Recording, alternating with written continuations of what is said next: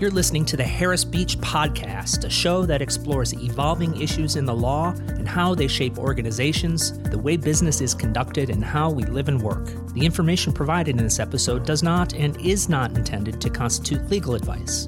Instead, all information, content, and materials are for general informational purposes only. Thanks for listening. Here's today's host. Thank you for joining us. I'm Brian Carnevale, your host for today's episode. New York State seemed poised to legalize marijuana in 2020, but those efforts, like so many others, were thwarted by COVID-19. However, we can expect this unfinished business to remain on the radar, with legalization seen as a way of creating jobs, raising tax revenue, and lowering incarceration rates. Attorneys Megan Feenan and Taylor Ventry, both members of the Harris Beach Cannabis industry team, are going to talk to us today about what could be around the corner in this burgeoning industry, particularly as it pertains to municipalities, special improvement districts, and industrial development agencies. Taylor, I'll start with you. Can you provide the listeners with a brief history of cannabis in New York State, say over the last 5 or 10 years? So New York has not progressed as quickly in comparison to some of the other states with respect to recreational cannabis. Looking at states near New York, for example, just this week, the governor in Vermont signed a bill legalizing recreational cannabis sales to adults. And of course, we know Mass and Maine legalized recreational marijuana sales a few years back, although Maine did face a significant delay with its implementation of the law. So again, New York has not progressed as quickly as other states, though the national movement for recreational cannabis and medical cannabis did begin with New York State passing the New York Compassionate Care Act, which was back in 2014, and this addressed the need for medical cannabis. And the following year, in 2015, New York engaged with the Industrial Hemp Agricultural Research Pilot Program, which started promoting the hemp industry and the hemp side of cannabis. More recently, in 2018, New York began to fund studies on the legalization of adult use recreational marijuana.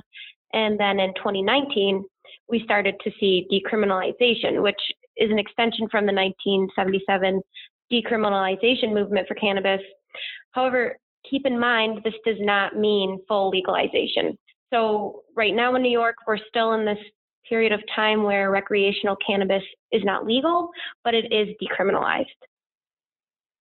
Megan, can you dive a little bit deeper there in terms of just where we are right now with bills and what might be around the corner when it comes to adult use recreational? Past legislative session, everybody in New York figured recreational cannabis would be the star of the show, per se. The legislature did not end up passing a bill legalizing recreational marijuana, but the dark horse called the hemp bill did end up passing through the legislature in December of 2019 and was signed by the governor in January. The final version of the hemp bill has 3 main sections: 1, licensing; 2, labeling; and 3, testing. So in general, the hemp bill requires processors or manufacturers, distributors, and retailers of all hemp products to secure a license from New York in order to manufacture, distribute, or sell any hemp products intended for human consumption.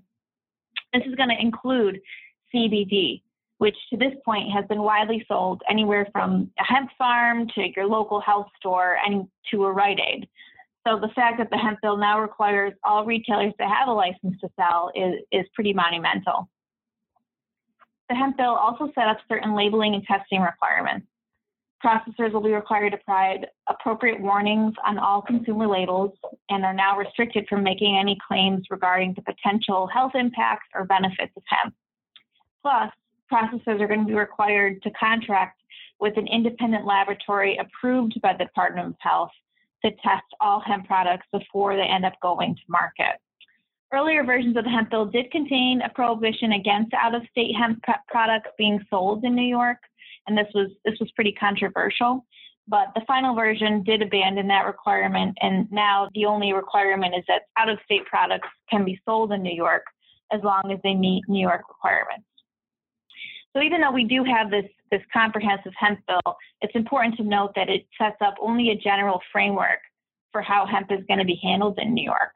The legislature gave the Department of Health and the Department of Agriculture and Markets the authority to release regulations that are going to kind of fill in the gaps of what the legislation leaves behind. For example, what are these actual license applications going to look like? And what are the testing and laboratory requirements going to be? Those regulations have not been released yet. So we still don't have recreational marijuana, but we do have significant movement in the hemp space, and we're hopeful that we might see recreational passed in 2021. Right now, there's two competing bills in the legislature that would legalize recreational marijuana. The main issue that New York State is trying to tackle is the social equity piece of that. In other words, where should the tax revenue go, and how much of that should address communities that were historically impacted by the criminalization of marijuana?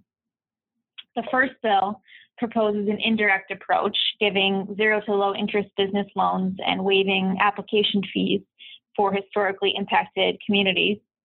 And the second bill is more direct. It allocates a proportion of tax revenue to underserved populations through a grant program. So especially considering the current political climate, how to use adult use legislation to address social equity concerns and target underserved areas has become a really hot button issue, and will be one that we expect the legislature to focus on next session. So it seems as though there remains a lot of unknowns, a lot of complexities for municipalities to really contend with at this point.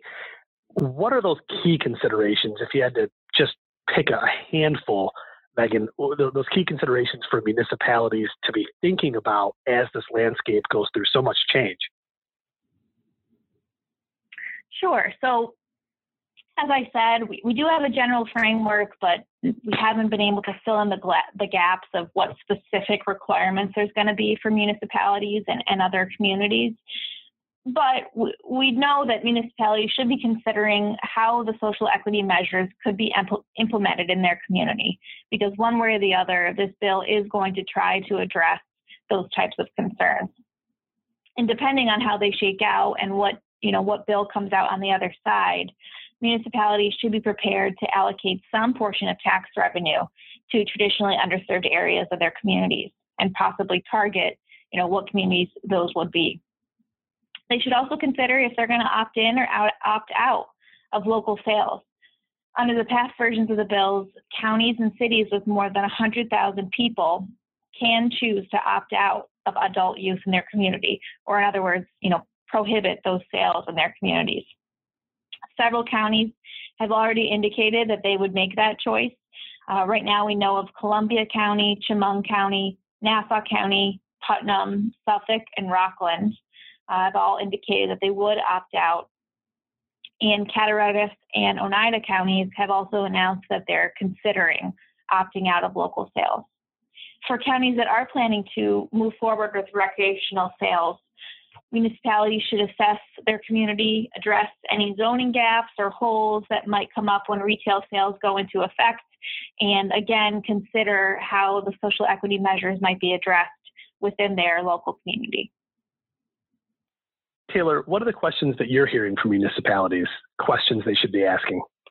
Well, in terms of economic development, if a community welcomes, for example, a hemp operation, or hopefully someday soon in New York, a recreational marijuana operation, there will, of course, be ancillary businesses coming along with that. So, think, for example, you have accessory manufacturers, you might have some tech startups, and, maybe someday purely cannabis-focused attorneys. So obviously, the ancillary businesses aspect of this would certainly support the economic development of municipalities.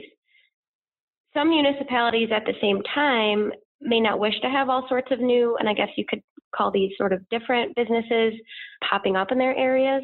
So for example, I was living in a county in Massachusetts, which was a more rural community. And I was there when recreational marijuana shops started opening. And one opened in a location right off the thruway in what was normally this sleepy, quiet little town. And once this store opened, the line to get in would be wrapped around the building. People would wait in line for hours. Traffic was backed up for miles. So and some of these people had traveled for hours to even go stand in line just to see the shop and, hopefully be able to get in before it closed. So they would sort of make a day trip out of it. They would maybe go eat at the restaurants afterwards and go shopping around the town after that. So it was great for business for the whole town. But what's interesting is I think if you were to ask two different people about what was going on in the community, you'd get mixed reviews.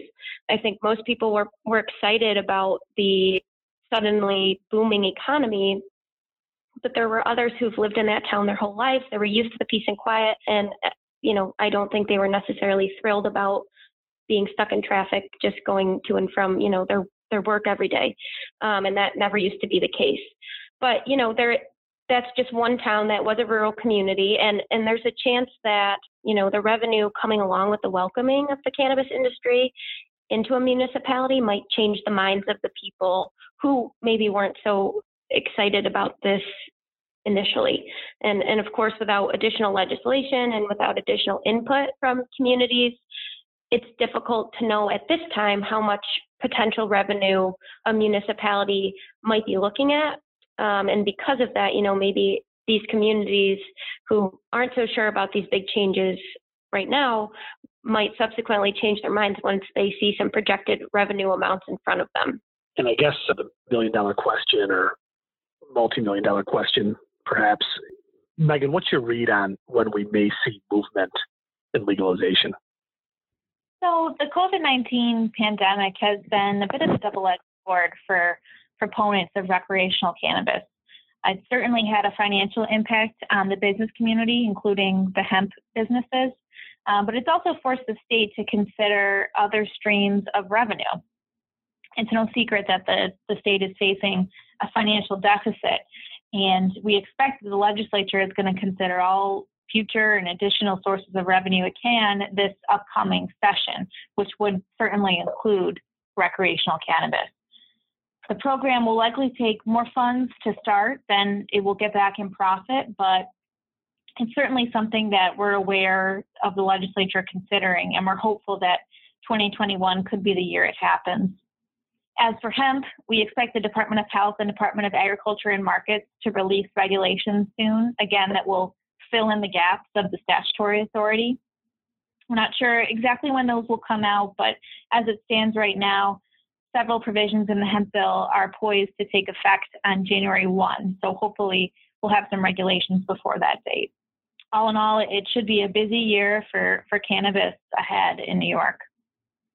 My last question is, as organizations look to navigate the relatively uncharted waters of the cannabis industry, should they need legal support? How can Harris Beach help them on the path toward legalization and beyond? So the cannabis industry team at Harris Beach started out actually with medical marijuana and navigating the regulations that originated there. Our team has since expanded certainly into hemp and now into recreational cannabis. And we have a lot of experience dealing with these regulations, trying to interpret them, and trying to get clients licensed and prepared to process, distribute, retail, whatever is they need in the cannabis scope, and serving to get their business objectives met. So, and I would just add that Harris Beach can also be of assistance to municipalities when they're sifting through their rights with respect to legislation, navigating whether to welcome cannabis companies into their communities, and doing so in a way that's tailored to that community and reflects that community's values. And additionally, Harris Beach can assist cannabis businesses with every aspect of labor and employment law that may come their way. You'll have the hiring of employees, firing of employees, all of your potential employment-related issues that may arise, creating policies, making sure businesses are operating in compliance with, wage and hour law, leave laws, the human rights law, and many other laws. So we can certainly help. Thank you all for listening, and to Megan and Taylor for joining us. We'll be sure to have them back as things progress and legislation moves forward. For more information in the meantime, including how to get in touch with Megan and Taylor, visit www.harrisbeach.com/cannabis.